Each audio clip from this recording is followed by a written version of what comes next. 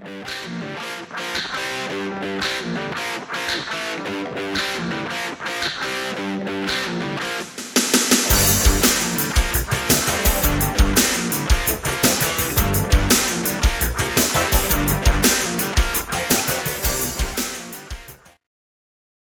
friends, and welcome to another edition of Dan and Benny in the Ring. I'm Dan Sebastiano, joined as always by the BS Express himself, Benny Scala. Benny, how you doing, buddy?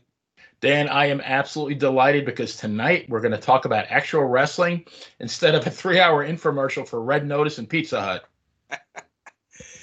Absolutely. But speaking of wrestling, before we get to our guest, why don't you do a shout out to our sponsor and his wrestling school? I would be more than happy. So Dan and Benny in the Ring is brought to you by Boogie's Wrestling Camp, founded in 1992 by wrestling legend Jimmy Valiant and his beautiful wife, Angel.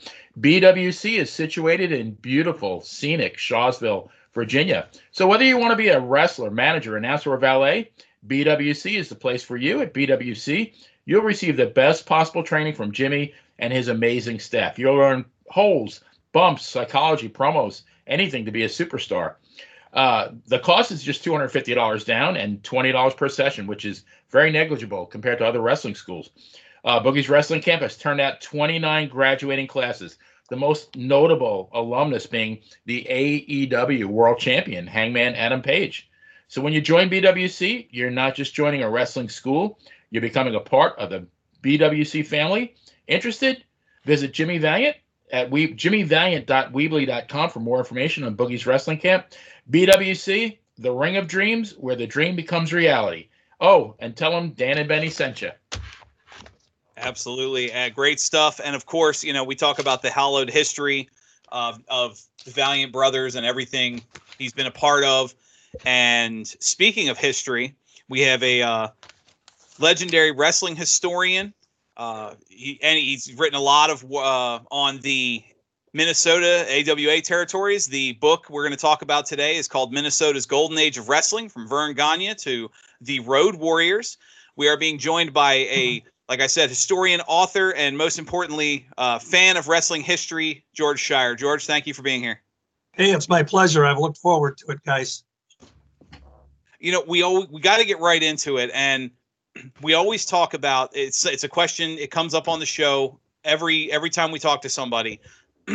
Before we recorded, you were telling us about growing up in the Twin Cities, 60s and 70s, which was huge, a hotbed of wrestling back in the day. The AWA, obviously huge for the territories, and we got to know. And it's a different story every time, and it's funny how sometimes the stories overlap. When did it get you? When, from watching TV or going to getting your first tickets, when did you just, at what point did you see wrestling and go, this is it, this is what I love, this is what I'm interested in? I'll answer that question, but I do want to say one thing about Jimmy Valiant, since he's a sponsor. Of course. I had the honor to see Jimmy Valiant when he debuted in the AWA in 1969. He was getting training from Verne and some of the other wrestlers. He was Jim Vallon in those days. Right. And Jimmy Valiant and I, though we haven't seen each other a lot over the years, I've run into him a couple, 3 times. I am amazed that he always remembers me. And we've talked, last time was a few years ago at CAC. And I was really, I guess, honored when his book, if you guys haven't got Boogie Woogie's book. I got my autographed copy right here. Well, Absolutely. If you go through the book, he does mention me in there. And I was honored at that, because of all the wrestlers I've been friends with over the years, Jimmy by no means is one of the closest, but he's always been there. And he turned into a great star from the Jim Vallon I remember. So now to answer your question, boy, I'll tell you what, it's always interesting how the wrestling bug bites people. I can tell you that when I go back to about 1957, 58, I was 6 and 7 years old back in those days. So that tells you that I'm an old guy. But in 1957, my mother was a wrestling fan. My dad was kind of lukewarm on it. He didn't really care. but it usually was my dad that I ended up going to a card with. And I remember my very, very first card. You know, when you're a kid, memories are kind of clouded. You don't always remember things exactly, but it was on August 6th of 1957 in Minneapolis. And I was excited to see Vern Gagne as a kid because, you know, he was on TV in Minneapolis. This is pre-AWA, but Vern Gagne was huge in Minneapolis, the Twin Cities. And it was the main event of that match, of that card, that really pulled me in, at least at 6 years old. It was a heel versus heel tag team match. And that was very rare in those days.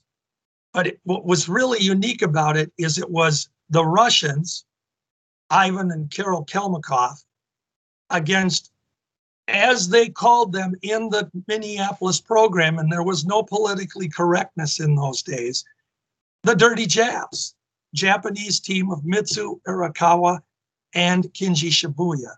Wow. And when the two teams came to the ring, I remember I had my hands over my ears because it was so loud at the boos that both teams got. And I didn't understand that as a 6-year-old kid.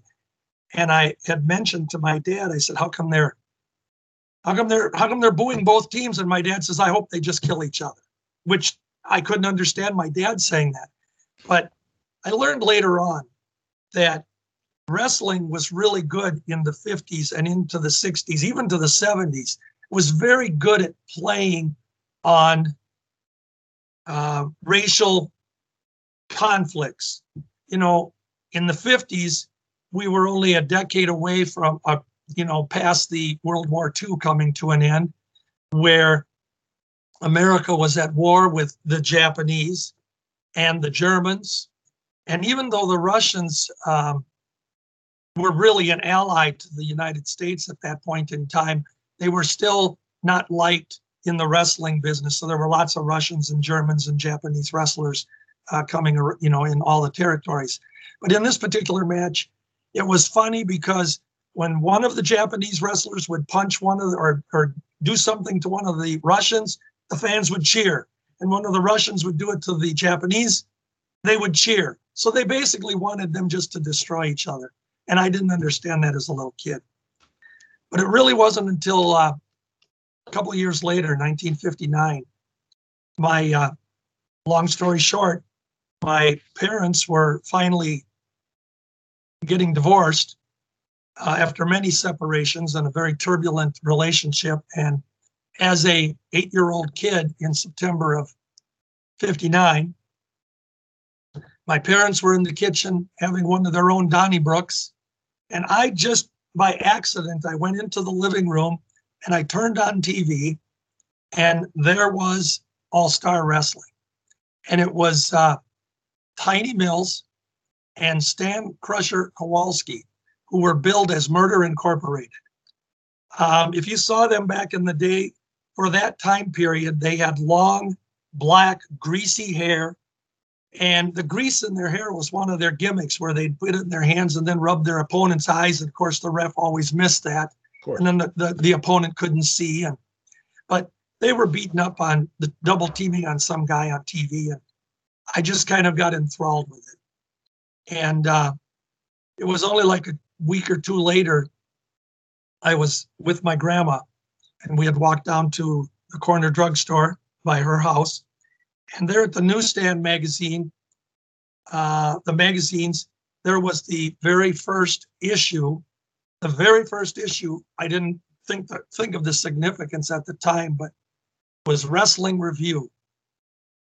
And I begged my grandma for 50 cents to buy this magazine, of which, God bless her, she gave me the 2 quarters. I bought it, and I still have it in mint condition today. Now, I don't know how many kids can come out with that, but then I got every issue after that. And I basically was hooked from really that encounter, because my parents had divorced. Myself and my siblings, we were all put into foster homes, different foster homes. We weren't together.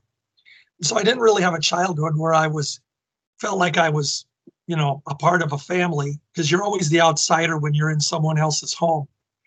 And wrestling just became something I latched onto when it came on TV. I was just excited about it. I made sure I kept buying the magazines. And my dad, again, bless him, he would take me to some of the cards. Back then, I'd beg him all the time, but he would take me. And I think that answers your question.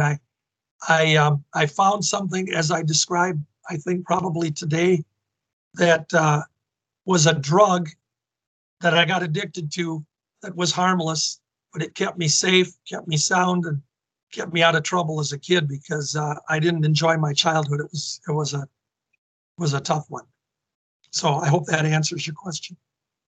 Absolutely. Very much.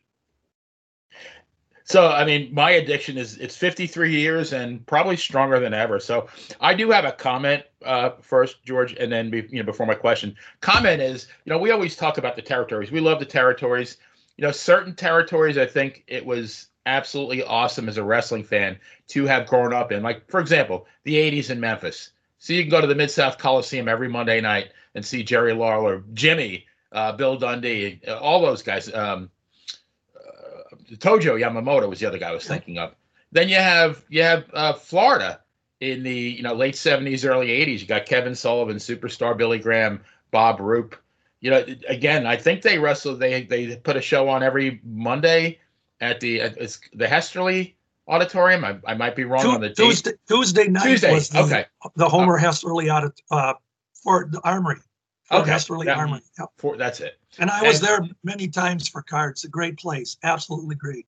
And then, so those are the two that I always think of. But I have to think that growing up in the Twin Cities and, from maybe the late 50s to the mid 70s had to be a completely awesome experience for somebody who was truly a wrestling fan. So that's my comment.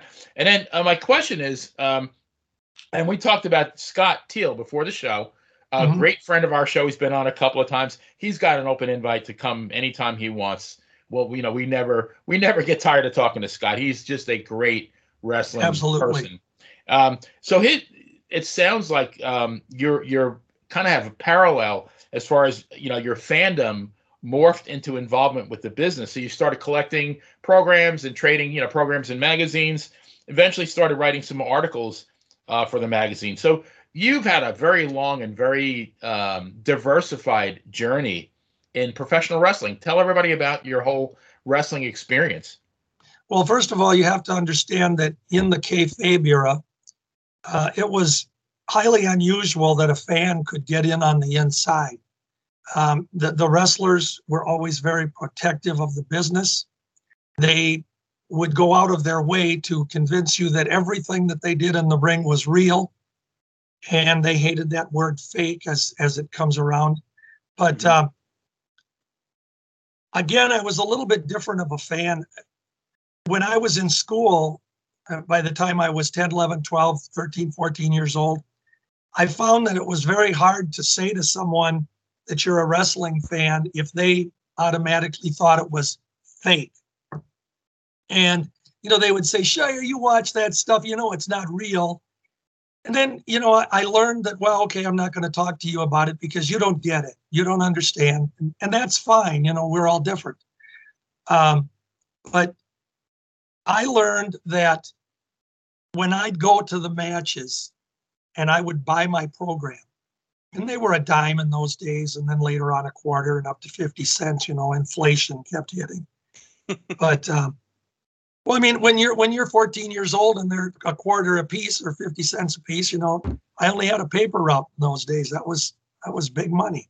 But I'd go to the matches and I'd buy that program. I came up with the idea that, it would be fun when I'd look at the wrestling magazines, because we did not know what happened in St. Louis or in Dallas or Tampa or San Francisco. We only got our local television. We knew what we were being told, that our promoter had outbid every promoter in the country to get this title match. And, these guys hate each other and they're going to finish each other off tonight in the match. we didn't realize at the time that, well, last night in St. Louis, they might have been tag team partners and now they're trying to kill each other in Minneapolis. We had no clue. But I got the idea that if I could, when I saw those wrestling magazines, if I could get programs from some of those other territories, like you mentioned, Benny, Tojo Yamamoto, I remember in the magazine, he was called Tojo Yamamoto Chum. And this was back in the late 60s. And I thought, man, that would be cool if I could, see him wrestle.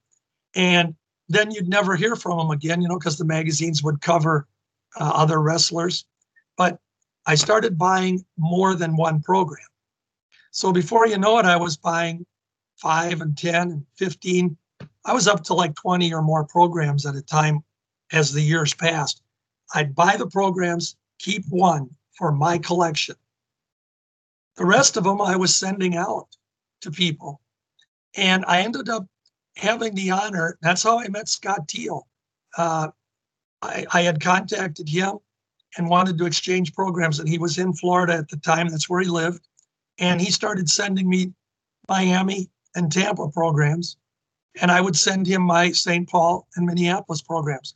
We both benefited by it, and it was great because now I knew what was going on down there. And it was fun too, because every once in a while you'd see one of the wrestlers that had passed through the AWA and now they're in Florida, or vice versa. But I started doing that. And one time I was sitting in my wrestling seat, and Marty O'Neill, who was our TV announcer, our TV host, ring announcer, and he was the ring announcer at the live cards. And Marty would come by me and see me there, and he'd always go, hey, young man, how are you? Because that you're there all the time, you get to kind of be recognized. Well, one time he walked up to me. He said, I got to ask you a question. And this was during the intermission or something at the card. He says, I got to ask you a question. I noticed you buy a lot of programs, and I'd stick them in an envelope and protect them, through the card so nobody spilled their pop on them or anything like that. And he said, what do you do with all of them? So I told him, and he was in awe. He says, oh my gosh, I never thought anybody would do that. I told him, I says, that way I know what's going on in Florida and I know what's going on in Texas. And another card later, he came by, the same thing. Hey, young man, how you doing? And then he said to me, I'm going to go down to, and I'd never even heard of this town. It was Redwood Falls, Minnesota, small town in southern Minnesota. It's one of those towns that if you drive more than 50 through it, you'll miss it, And but they were hosting a wrestling card, which in those days, they called them spot shows, the smaller town wrestling cards that were held in gymnasiums and little National Guard armories. Marty was driving down there to do the ring announcing, and he asked me, of all things, he asked me if I would like to ride along with him. Well, I was 16 at the time, and I was on the verge of getting my driver's license. But I went with Marty, rode down there with him, and I did that for the summer for a couple of other cards, and we just got to be friends. And that was kind of my first in where I was trusted more, so to speak. Sure. And after that, the rest is history. I got to know some of the wrestlers. Red Bastien, he left us a few years back, but he was the very first wrestler that ever allowed me to go into the locker room. And that was when I learned how really serious these guys were about kayfabe. I walked in kind of tagging right behind Red. He asked me, he told me to go ahead, come in. And there was jabbering in the locker room. The wrestlers were joking and goofing around. And as soon as they saw me, here, this 16-year-old kid, the old proverbial, you could hear a pin drop, silence. And Red said, the boys, okay, no problem. Then they went about their business. And after that, I was, sort of in. But I never really pushed any of that. I let the guys, I just kind of earned my way with the guys like Nick Bockwinkel, Dr. X. And I had the opportunity. Well, I went back to my driver's license a minute. For me, it was important because it was hard for me to get my dad to take me to wrestling cards. And I'd get to some of them, but not all of them. So I realized that if I got my driver's license, number one, I can go to all the Minneapolis St. Paul cards. It was simple as that. But I also learned I could drive to some of these spot shows. You know, driving to Redwood Falls was a 2-hour drive. Or driving to Hastings, Minnesota, which was a hop, skip, and a jump from where I lived at the time. And I would start following these spot shows around. Well, lo and behold, before you know it, I'm driving to Omaha, Nebraska, and I'm going down to Kansas City, Kansas, to see wrestling at Memorial Auditorium in the Central States area. And then I'm getting braver and braver, and I'm driving to Indianapolis whenever I could. And again, hooking up a network of people or fans, or sometimes the promoters themselves, of getting their programs on a regular basis. So I basically knew everything that was going on in most of the territories. One of the things that was fun for me is that I never, ever revealed any of the secrets. I never told anybody that I knew this or that was going to happen if I'd heard it. I figured that was the way for me to continue to earn their respect. And I remember one time I smiled because Marty O'Neill had come on TV, and he announced at the onset of the program, he said, "Fans, Pepper Gomez, as you know, was injured last week. We don't know how long he'll be out of action, but Lars Anderson has been suspended for injuring Pepper." And I could only smile because I had just that week received the program from San Francisco where Pepper Gomez is in the main event. So he's not injured. He's out there. We don't know that, the average fan. And then, of course, Lars Anderson was suspended. Lo and behold, he also ended up in San Francisco, and along with Paul DeMarco, he had teamed up with out there, they were feuding with Pepper Gomez and Rocky Johnson, the Rock's daddy. So that's how it went in those days, where I got to know all these different wrestlers. I had the opportunity in 1970, in April. My high school wanted to do a fundraiser, and they knew I liked wrestling. And I went to the wrestling office on their behalf, talked to the matchmaker at the time was Bill Casisto. He was a former amateur great out of Minnesota. And Bill talked with us about what they could do for this spot show. And the spot show usually had three matches on a card. Well, they were going to give me a really good card. Dr. X, the masked man, who was Dick Beyer, the Destroyer, we learned later on in life. But Dr. X against Pepper Gomez in the main event. I was going to end up with Blackjack Lanza against Bob Windham, who was later on Blackjack Mulligan. Mulligan, right.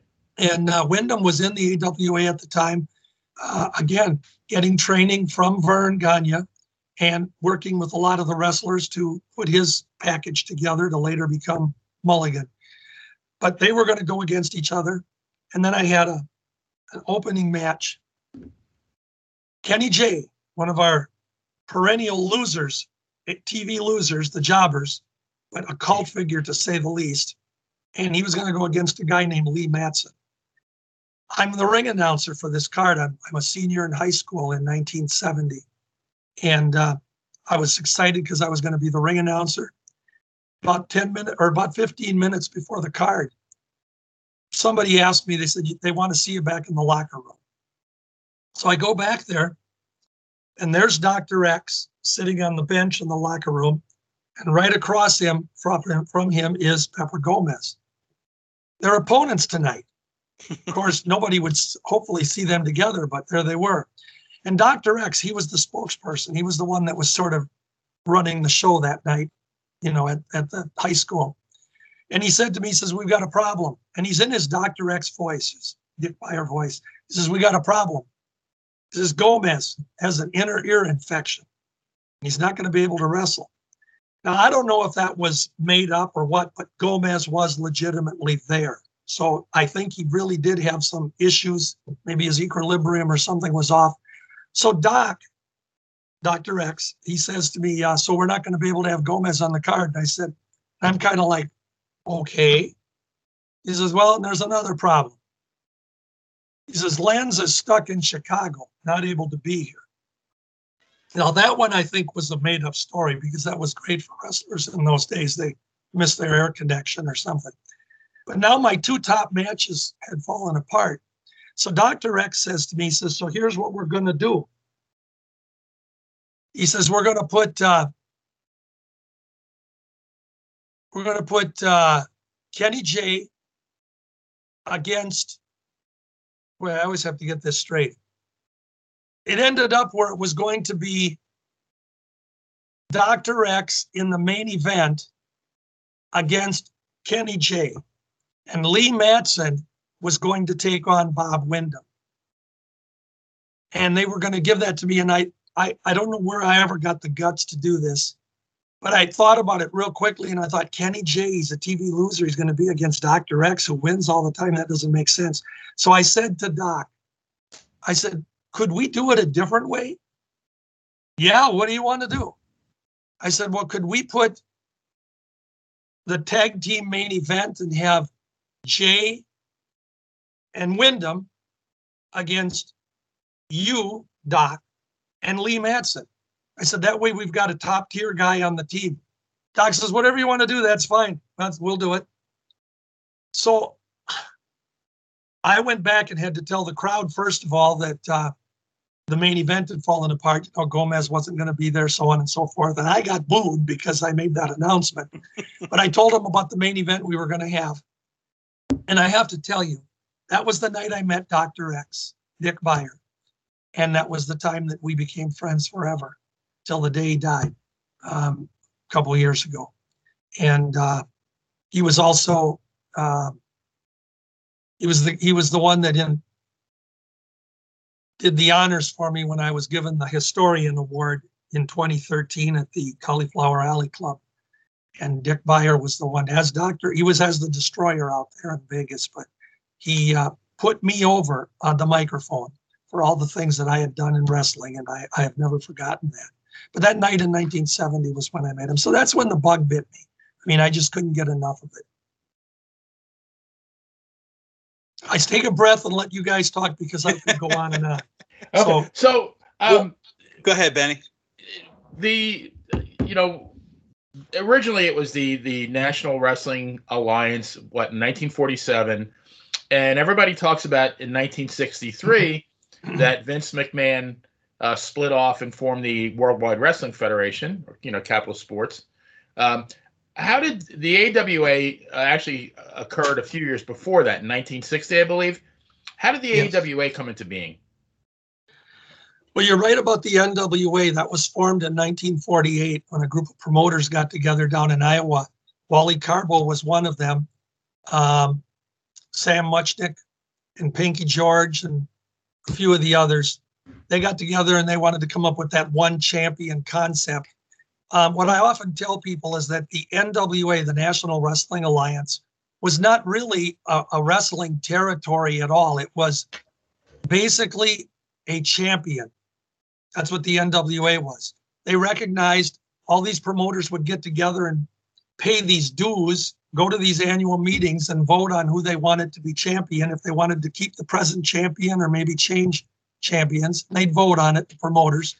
But the promoters would pay to get the champion to come into their respective territories, and then they would, be under the NWA banner, so to speak.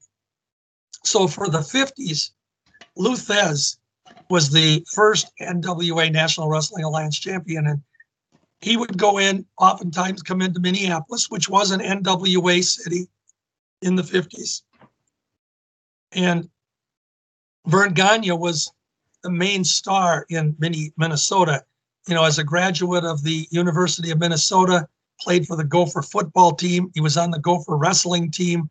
He was an alternate in the 1948 Olympics, and just a standout wrestler. He realized early on that he could make more money playing or wrestling instead of playing football. They didn't have the lucrative football contracts they do today.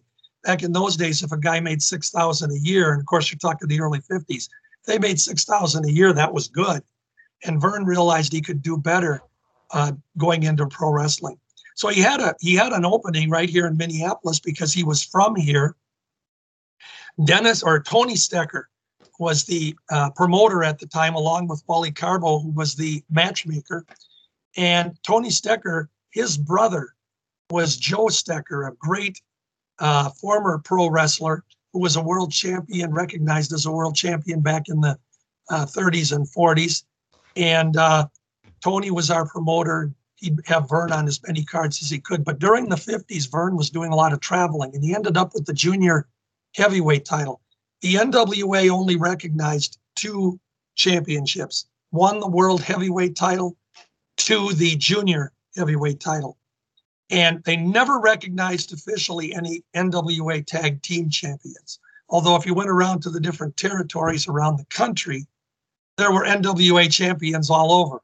So when you're doing a history of the NWA title, that is extremely difficult. And I've got them all, but it's extremely difficult because there's different sets of NWA champions. It's just whatever territory they were in.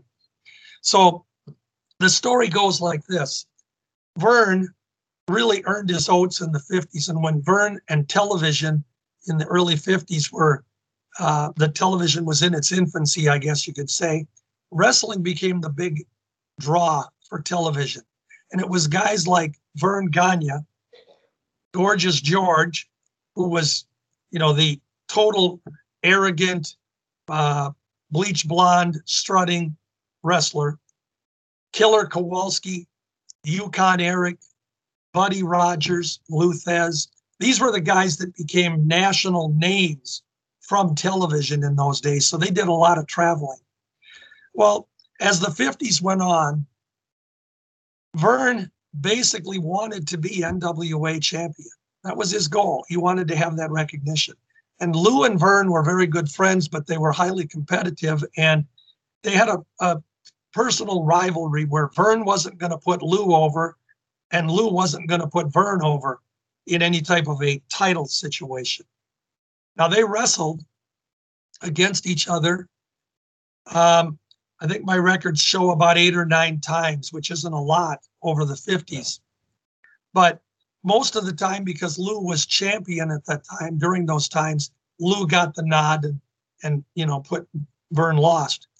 But by the time we got to the end of the 50s, Tony Stecher had passed away in 1954, and his son, Dennis, took over the Minneapolis. The official name was the Minneapolis Boxing and Wrestling Club. They actually did do boxing from time to time too, but wrestling was their main plate. So Dennis Stecher was the promoter along with Wally Carbo until 1959.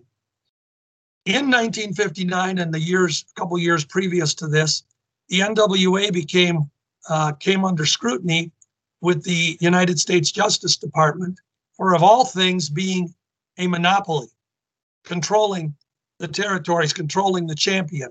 So there was a lot of talk about what was going to happen.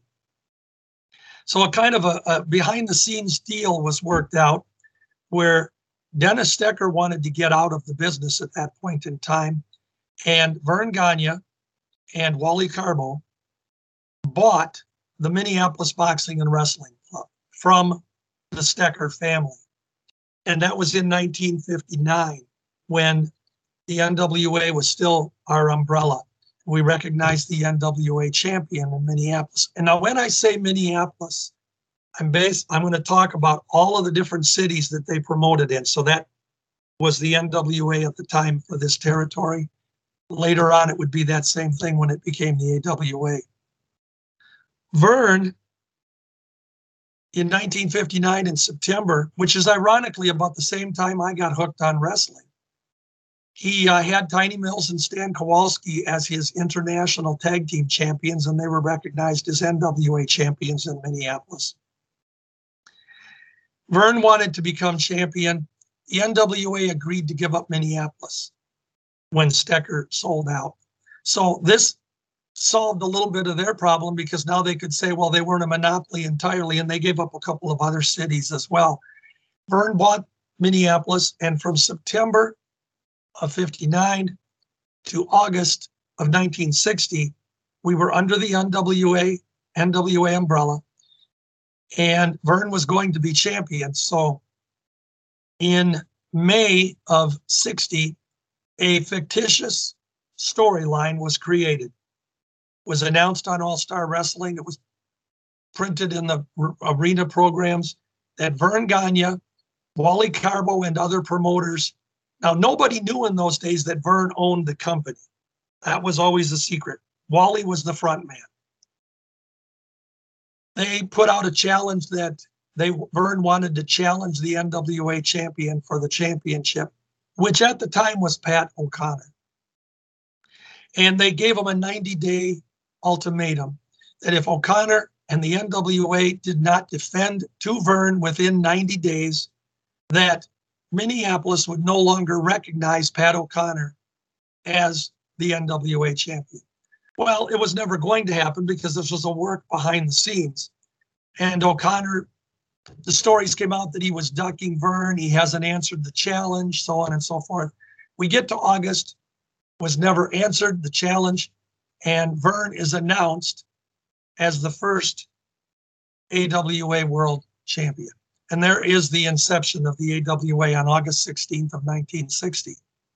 So I just stop with that and just say that if fans out there go to some websites, there are some out there that say that Pat O'Connor was the first AWA champion. That is incorrect. He was the NWA champion, and Vern became the first AWA champion when that fictitious challenge did not get answered. But those websites are wrong, and Pat O'Connor was never AWA champion. So that's how it all started. And from there, Vern made Mills and Kowalski his tag team champions, the very first ones, and he was off and running. He recruited a bunch of his wrestling friends to take over the AWA territory in 1960.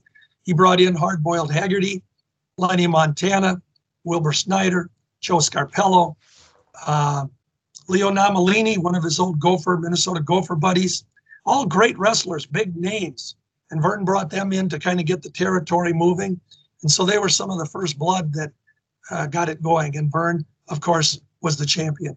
Guys like Gene Kiniski and Bill Miller and so on just became a place where Vern brought in a lot of talent and a lot of guys wanted to work here. That's awesome. You know, you were talking about the formation in the 60s. Something, the reputation, and it starts in that era and goes on. When people talk about the AWA, one of the stories that comes up, I should say maybe stories, one of the points that comes up a lot is that Vern Gagne had a lock on the championship. Like he was the guy, that was it. But in your book, you talk about both Mr. M, who's Bill Miller, and Mad Dog Vachon, who both legends in their own right that had extended title reigns. I was wondering if you could go into a little detail about the early main event picture that, yes, while Gagne was the main attraction, he wasn't the only big star they had. Well, you know, I hear that story from people all the time. They say, well, you know, Vern was the champion because he owned the company, and Vern put Vern over. And yeah, there's some truth to that. But I think what you have to do is you have to stop for a minute and you have to look at it like this. Vern was the owner of the company. And in the 60s, Vern was only, you know, he wasn't 40 years old until 1966. So Vern was still a young wrestler. And if you saw Vern Gagne in the 50s and the 60s, this guy was a whirlwind in the ring, flying drop kicks, off the top rope, you know, backflips, flying head scissors. And he really emphasized a lot of that amateur wrestling and actual wrestling, always playing, as I referred to him in my book, as the mom's apple pie good guy. Now, Vern was the champion first and foremost because he knew that he could trust Vern. You know, I would equate it like this. All my years during my working career, I worked in a bank. Well, the president and the CEO of the bank was the owner of the bank. Well, that's natural, right? They're running the business their way. And if you looked at the wrestling territories in the 50s and 60s, usually it was the promoters or the bookers in a particular territory that held the championships on a long period of time. And in the case of Vern, Bill Miller was one of his out of the ring best friends. They had met a lot during the 50s. They actually wrestled in Minneapolis as Bill Miller against Vern Gagne in the 50s. I don't mean to, I'm sorry, I didn't mean to interject for just a second. So are you comparing, obviously his friendship with Bill Miller is similar to where a lot of promoters would have sons or family members be champions as well? It was that kind of bond? I don't know if it was that kind of a bond or not, but in those early days, it was more somebody you could trust. Bill Miller held the title for 8 months. He won it in January of 62, and he held it until August of 62. He was Mr. M under a mask. The mask gimmick was so phenomenal in that era because they put a mask on somebody, tell fans they don't know where he comes from, where he lives, excuse me, how much he weighs, who is he under the mask? Everybody's trying to find out. So, but Bill Miller got the title, and a lot of that was because it built a good rematch type situation. So when Mr. M took the title from Vern in January of 62, well, here's this masked man. We don't know who he is. We don't know where he comes from. Vern is upset, the storylines. He wants to get the title back. And by the time we get to August, it was time for Bill Miller to move on. He was going to leave the territory. And in that return title match, Vern actually unmasked him as Bill Miller. And then he appeared here for a while after that as Bill Miller himself. But it was a trust thing. Vern knew that he could trust Miller to do what he wanted him to do. And that same thing happened with Mad Dog Vachon. A lot of people would never have known back then, but outside the ring, Vern and Maurice Vachon had known each other since the 48 Olympics. Mad Dog, he was Maurice Vachon in those days.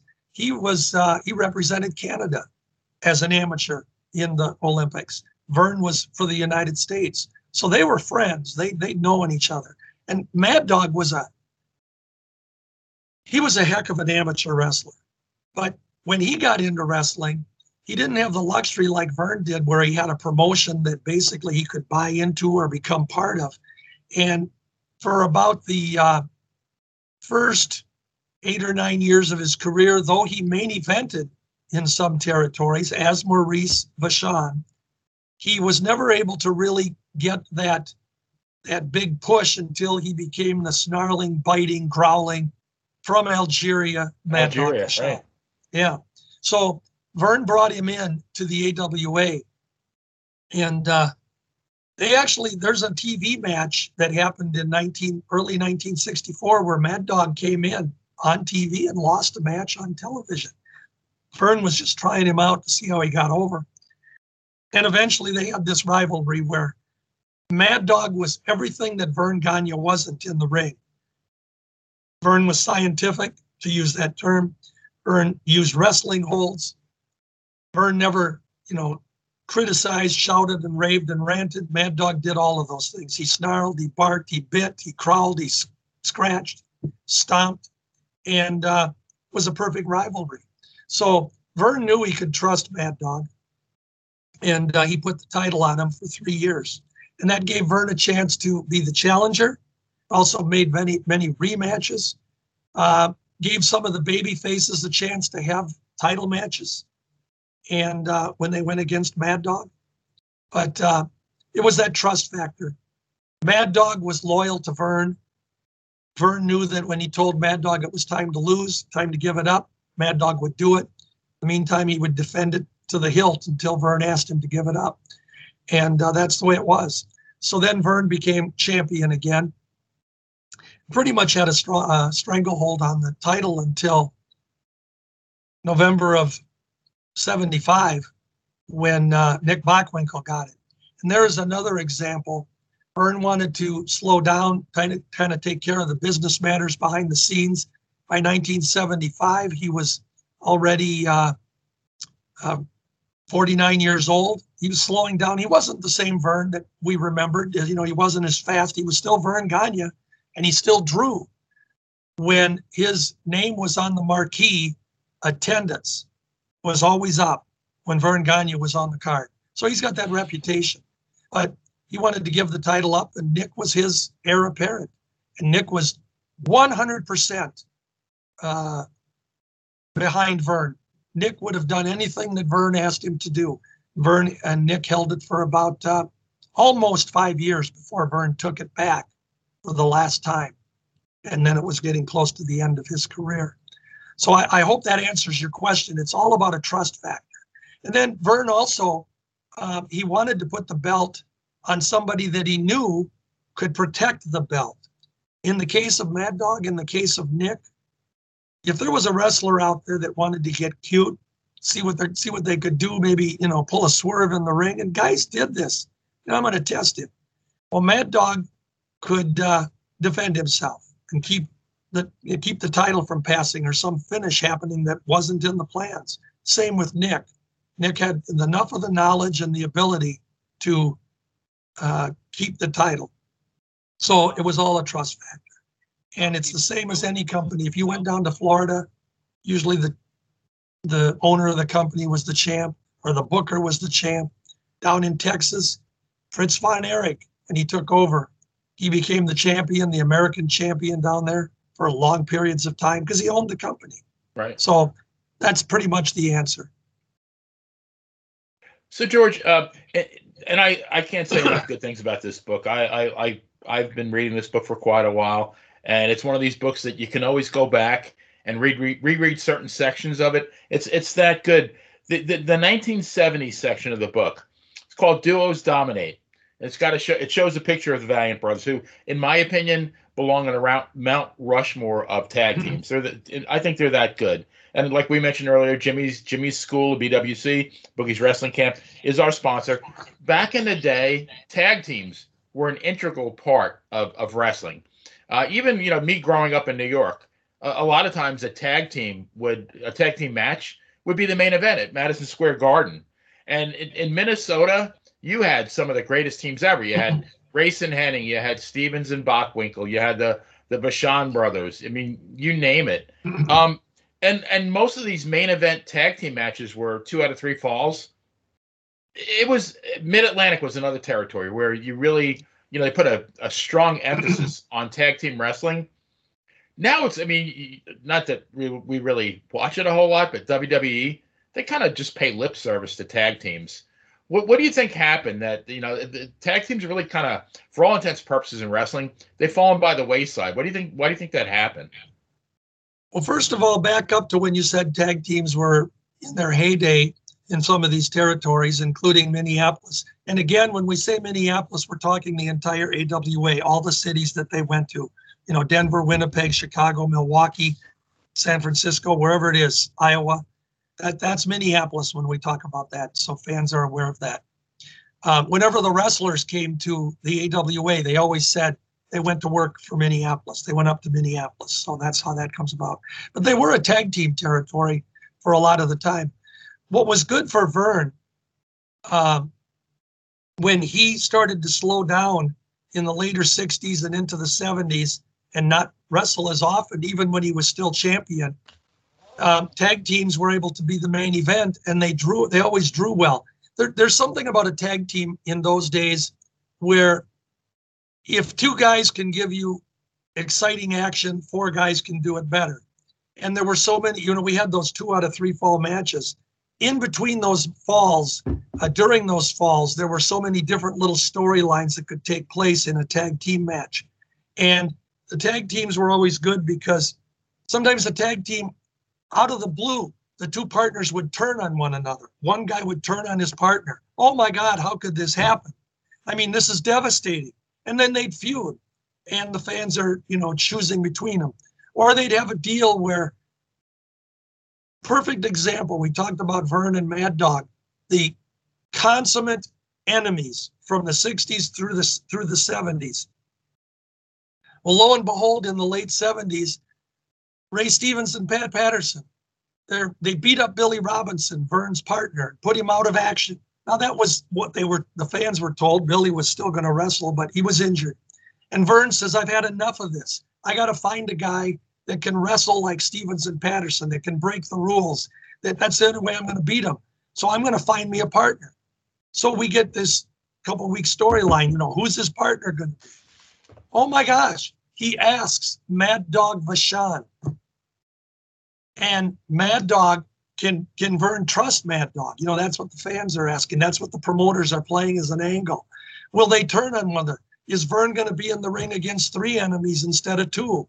And so that's how the Vern and Mad Dog tag team came about. But that was the unique thing about tag teams. And tag team wrestling, even as far back as the 50s. I told you that I started kind of following wrestling in the 50s. And I felt so blessed that I got to see teams like the Kelmakoff brothers and the Lasowski brothers. That was the Crusher before Reggie Lasowski, before he was the Crusher, and with his wrestling brother, Stan Lasowski. We had a lot of brother tag teams. It seemed like if they looked alike or had blonde hair together, they were brothers. Or if they were both Russians, they were brothers, But today's wrestling, to bring it forward to you, I think it comes down, guys, to the fans. The fans do not have the attention span that they had back then. And the fans aren't going to sit through a 45-minute or an hour tag team 2 out of 3 fall match, or even a singles match. The matches are quick. Fans want wham, bam, thank you, man action. And so it's just not there anymore. And for whatever reason, Vince McMahon doesn't push the tag teams the way they were once pushed. So I think that answers the question for you. But Minneapolis, in its heyday, and you mentioned the Valiants. When Vern brought the Valiants into the AWA, they had already been WWF back then. It was still Worldwide Wrestling Federation champions. And they had been the World Wrestling Association champions in the Indianapolis territory. Really, the only reason they never got the title in the AWA was Vern had too many other tag teams. If anything, there was a problem in the AWA because we had so many great teams that not all of them could ever become champions. The Valiants, one of them, when they were here, we had Larry Hennig and Joe LeDuc as a team. We had Mad Dog Vachon and Baron von Raschke as a team. We had Blackjack Lanza and Bobby Duncombe with Bobby Heenan as their manager as a team. We had Greg Gagne and Jim Brunzell, the High Flyers, as a team. We had Larry Heineme and Buddy Wolf as a team. All of these teams, well, they can't all be champions. So it ended up that Lanza and Duncombe were the champs and the rest didn't get the title. When the Vachons were champions, they were champions for almost about 2.5 years. The Redheads, Billy Red Lions, Red Bastien. Many people say, well, why didn't the Redheads get the title? And they should have been. They were great. They drew well. But they drew well against the Vachons, and the Vachons were making money, and Vern was making money with the Vachons, so why put it on the Redheads? That's how it kind of went. Sometimes the teams were just in the wrong place at the wrong time. Sure. And didn't get the title. Larry Heineme and Buddy Wolf. Larry Heineme was Lars Anderson. Yes. When Heineme and Wolf were a team here, I may be a little bit prejudiced on this, but they were one of the best tag teams as far as working together and as far as how they worked a match and could separate that ring and irritate the fans. And I thought they would have been great champions, but Vern had too many other teams at the time. So I think that answers your question. Absolutely. I want to go back as we wrap up here. You talked a lot about, you mentioned the Russians and you mentioned different teams and different characters. And you talked about Vern being the local Minnesota hero. Something that struck me, and you've mentioned it before in your writings and interviews, is the crowds that did not disperse despite the economic, and we're going to go back before the 60s, the economic downturn of the Depression. The Minnesota still did great numbers with boxing and wrestling and especially wrestling. And I'm wondering, because one of the things you hear a lot of stories about with, Max Bayer bringing in the Jewish crowds in New York and some of the fights out there, James J. Braddock being the Irish crowds to the boxing, Joe Louis, obviously the African American community. Was it because Minnesota was able to produce so many, for lack of a better term, heroes that people could relate to, that the crowds still were invested, or was it something just about the community? What was it that even during a time when money was so hard to come by, people were still spending it on watching wrestling, and that crowd stayed around when for the later decades as wrestling grew? Well, you're right. Wrestling always drew, even during the Depression era. And part of it is that they did have these local heroes. These sometimes the ethnic background was important. One of the things that I always, when we were kids back in the 60s, the magazines, they were all published out in the East Coast in New York. Wrestling Review, Wrestling World, The Wrestler, just go down the line, Ring Wrestling, they're all on the East Coast. And so if you look at the vast majority of these magazines, it was usually huge coverage of East Coast wrestlers, primarily Bruno Sammartino. Now, Bruno was a great, great draw. I mean, you can go back and look at Madison Square Garden month after month after month after month for 8 years as champion. He sold out. But it was also his opponents. I mean, these killer opponents that he was in against. But Bruno, in that part of the country, part of the United States, he was the Italian. There were a lot of Italians in New York and the East Coast. And the same was true, when Pedro Morales became champion, a lot of the Puerto Rican population. And a lot of that has to do with, if Bruno were to have come to the AWA, and I'm going to say this with Morales, I think that will explain it for you. If Bruno were to have come to the AWA, I'm not sure he would have been the huge draw that he was on the East Coast. But in reverse, the Crusher, who was huge in the Midwest, he probably would not have been over for as long as he was in the AWA had he been out East, because it was that ethnic population, that type of thing. The Crusher was always the working man's wrestler when he turned into a babyface in 1965. Pedro Morales, as big as he was on the East Coast, and he held the WWF title for 3 years there, he was huge out there too. He didn't draw as well as Bruno, but he still drew crowds. And again, it was the population, the people. But when he came to the AWA in 1978, Vern tried really hard.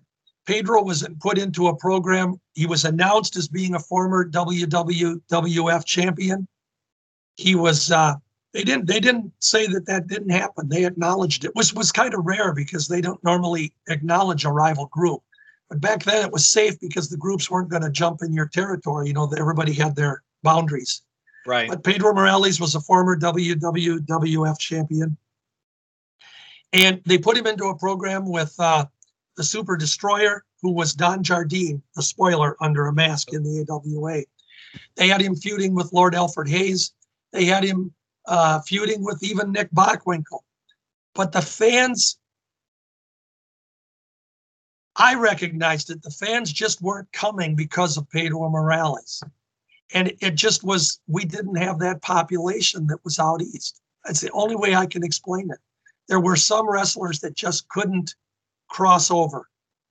And in those territory days, it was easy for a guy to, I mentioned earlier about Gomez being injured in Minneapolis and then showing up in San Francisco. It was easy in those days because we didn't know that they were somewhere else. They could go somewhere else and be a heel when they were a baby face here, or vice versa. And we didn't have any way of knowing. But that's the way the wrestlers could do it in those days. The AWA was a big territory. And I can tell you firsthand from guys like Bockwinkel, Fred Bastien, Dick Beyer, hundreds of others. They always wanted to come and work in Minneapolis. And generally speaking, we had 5 mainstays, and a mainstay being that they were here kind of off and on all the time. Vern Gagne, of course, one of them. The Crusher, Mad Dog Vachon, Bobby Heenan, Nick Bockwinkel, Larry Hennig. They were kind of the guys that were always here. I mean, they might go away or disappear for a relative period, short period of time, but they were always here.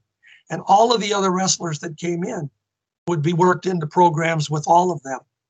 And then those wrestlers, in those days, the territory days, a wrestler would make a deal with a promoter, that I'm going to come into your territory for 6 months or a year, 2 years. This is what we're going to do. This is what we're going to have you do. And when it comes time to leave, you'll move on. You'll be injured, or you'll just leave the territory. You'll lose a loser leave town match, whatever they worked up to, show the guy missing. And that's what happened with Dr. X. Perfect example. Vern wanted Dick Beyer to come into the AWA. He had wrestled him in Chicago when the Destroyer was wrestling for the WWA.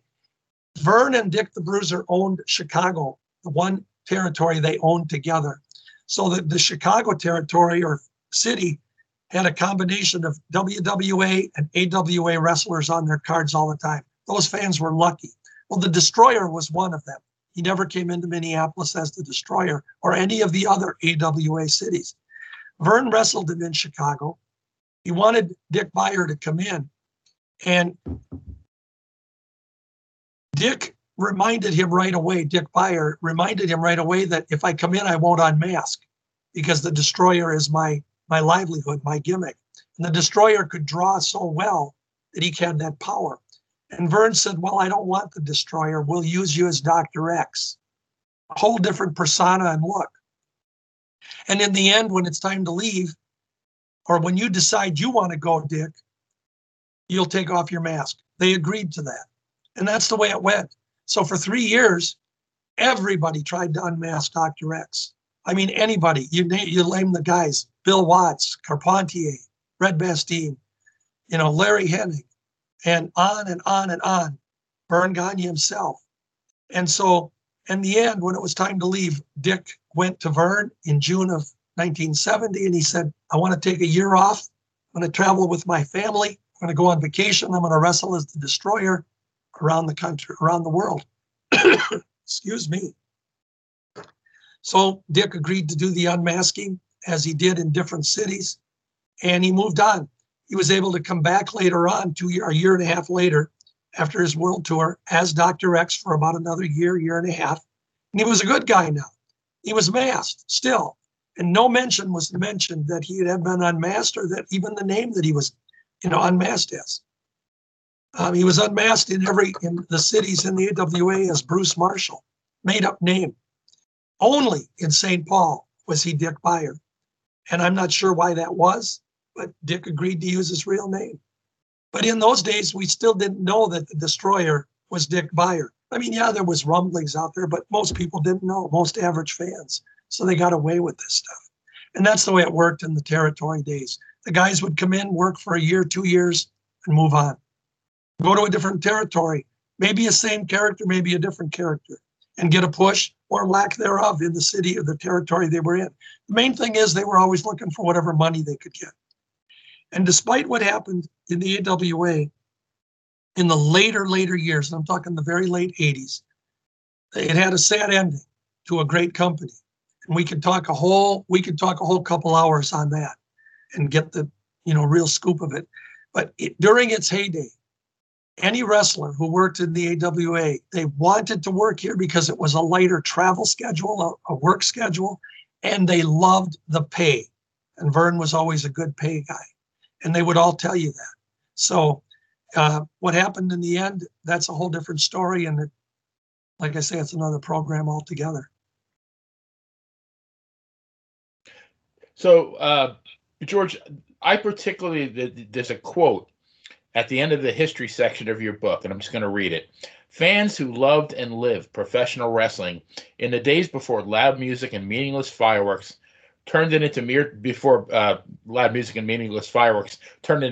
entertainment are left with nothing but memories of four lights and a ring back in the days when wrestling was real.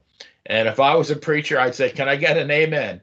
Because I think we are so blessed that we grew up in an era where, like, we were 100% emotionally invested. To us, even when we knew, like, we got a little bit older and we knew it wasn't completely real as far as, the outcomes and things like that.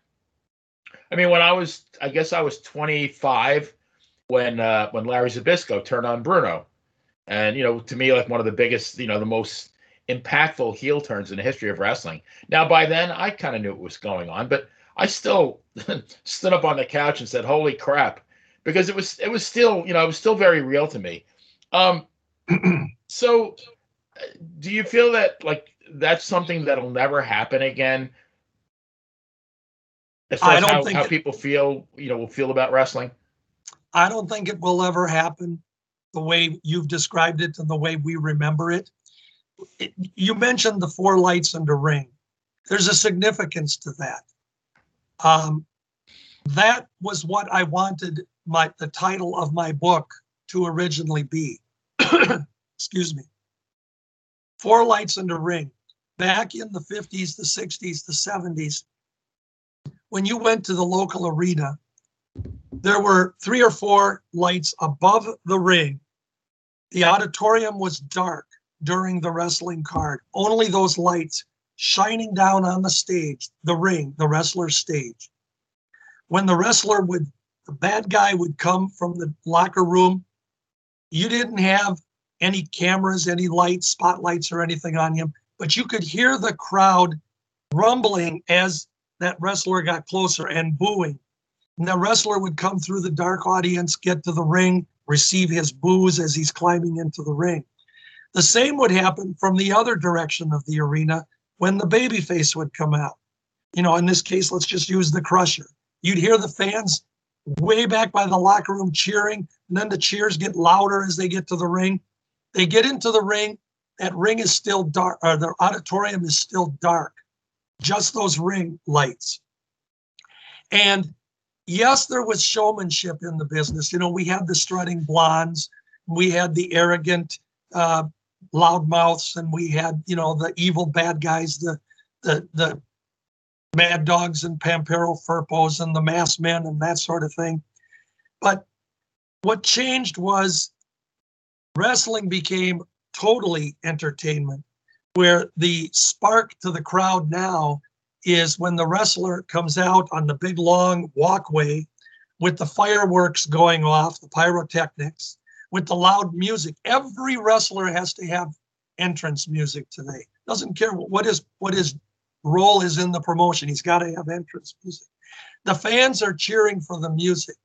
The wrestler takes 5-10 minutes to get to the ring. He's clapping the fans or booing, dissing the fans, whatever role he's playing, strutting and the whole thing.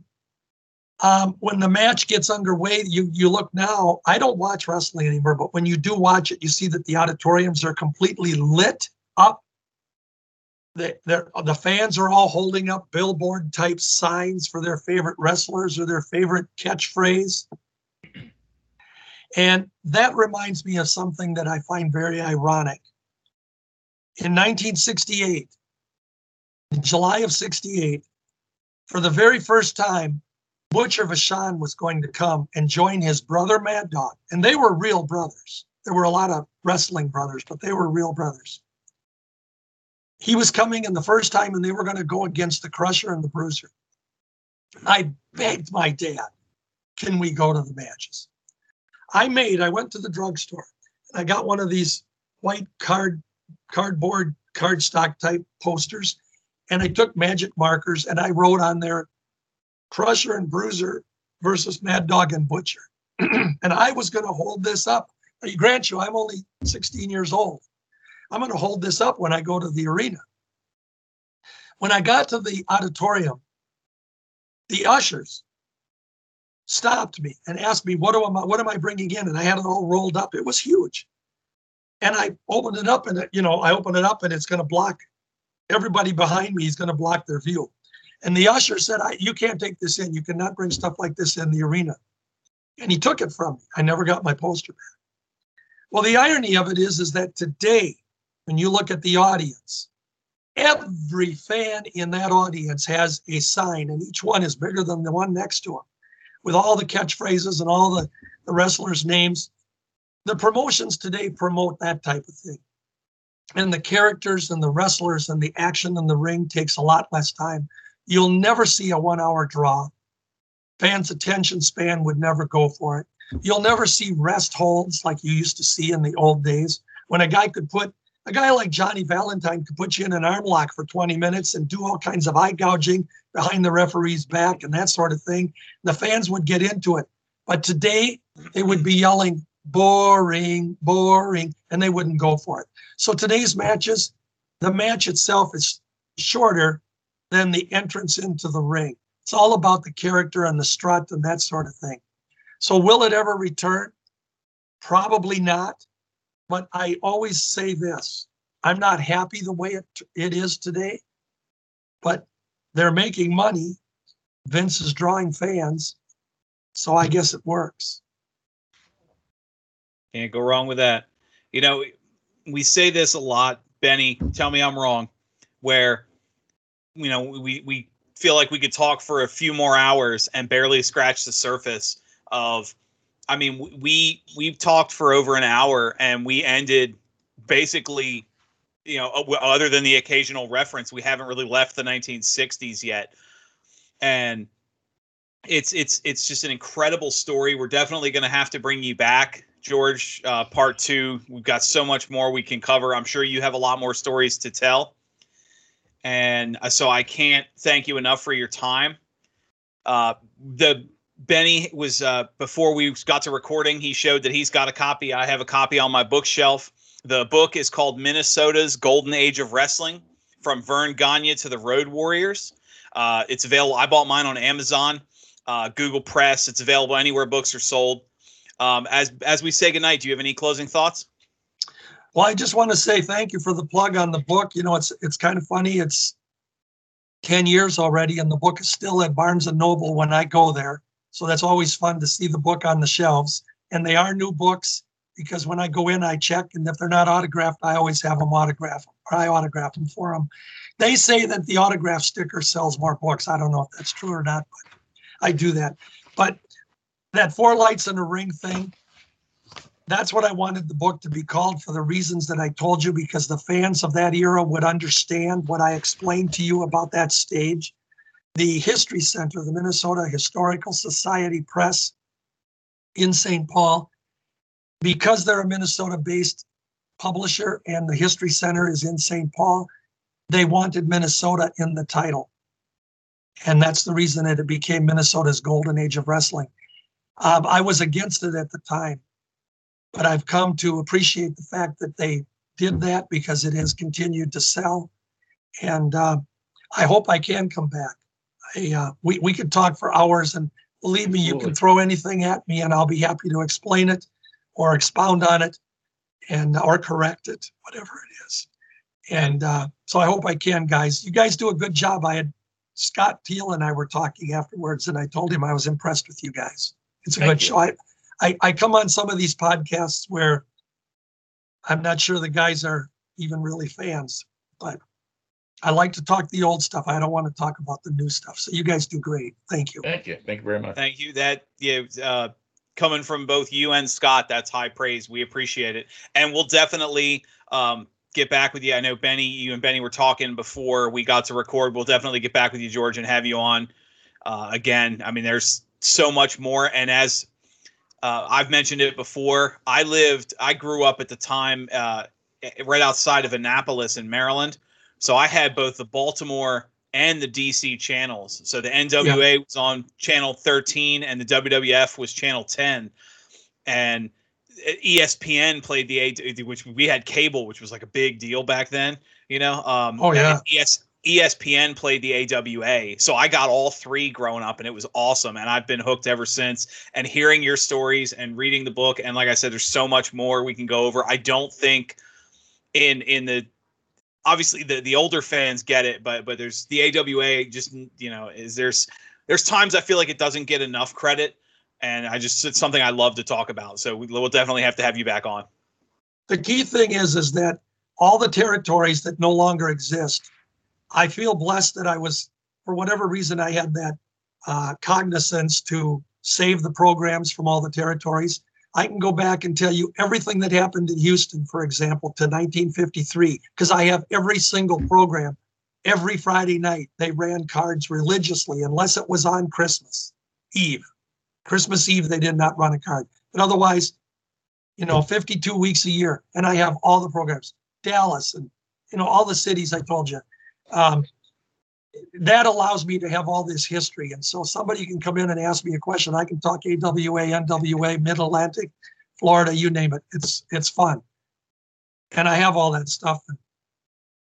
It's fun That's to go incredible. In that fortress of solitude, as I call it. I was just about to say, you have a man cave that any fan could be jealous of. That's for sure. Well, Benny, you saw I posted a picture the other day on my wrestling Facebook page of I was in my wrestling room and my wife snapped a picture, so I put it on there. But it's a room ceiling to floor, wall to wall, 8x10 framed photos, posters, you name it. It's a fun place to visit.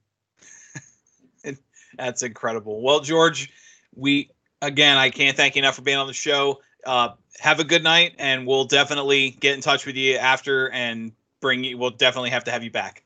Thank you, guys. Love doing it. Absolutely. And once again, for those out there, the book is Minnesota's Golden Age of Wrestling, from Verne Gagne to the Road Warriors. I cannot recommend it enough. George, thank you again for all your time. God bless, guys. Good night, George. That's incredible, Benny. I know we say this a lot when we finish interviews, just the wealth of knowledge that some people have, and it comes from the experience. And I mean, you and I, we had the list of questions that we wanted to touch on, and we got to what, 10% of them, maybe, and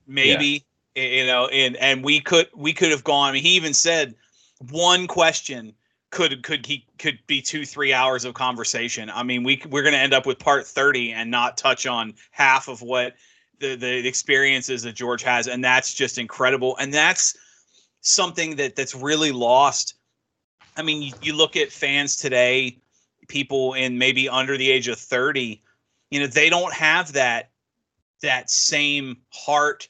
And it's not a criticism of the fans. It's just the business has changed so much. It's not the same, and that you don't get that comparative enjoyment. And really, I went to 3 wrestling shows, including an indie promotion, in the last 2 weeks, and they didn't have programs or flyer or anything like that anymore. The merchandise table was all T-shirts and bobbleheads and whatever the newest knickknack is, the John Cena towel or whoever's prop that they're carrying, but they didn't have the paperwork. There was no programs, there was no pictures, nothing like that. And it was one of the questions that I meant to ask him, but of course we ran out of time, was that, again, I'll go back to Memphis. You go back to Memphis, you had Saturday morning wrestling with Lance Russell. I mean, what's better than that? So, with, Jerry Lawler, Bill Dundee, Jimmy Valiant, Dutch Mantel. And then every Monday night, you could go to the Mid-South Coliseum and watch these guys. I mean, back then, between Saturday morning and Monday night, it was a part of your life. If you went to the studio show, I think you really connected with these guys. And now I think it's so depersonalized, living right outside of Tampa. I might get to see it once a year in person. Right. I don't think you have that same emotional involvement as when you're, watching these guys in the studio, and then you watch them, literally every Monday night. Yeah, I mean, I look at, like I said, I was at a couple of shows here in Norfolk. I mean, the Norfolk Scope has just decades and decades of Flair and Steamboat and Rhodes, the history here. And this week or in the span of a week, excuse me, you had WWE SmackDown was in Norfolk, and then AEW Dynamite came into Norfolk in a different arena.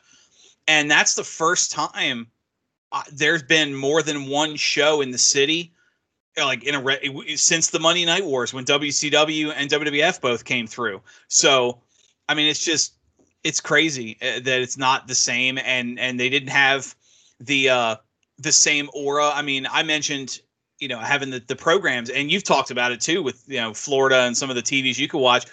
I can't watch 3 or 4 different wrestling programs anymore. Now there's 2, but it's just not. It's not.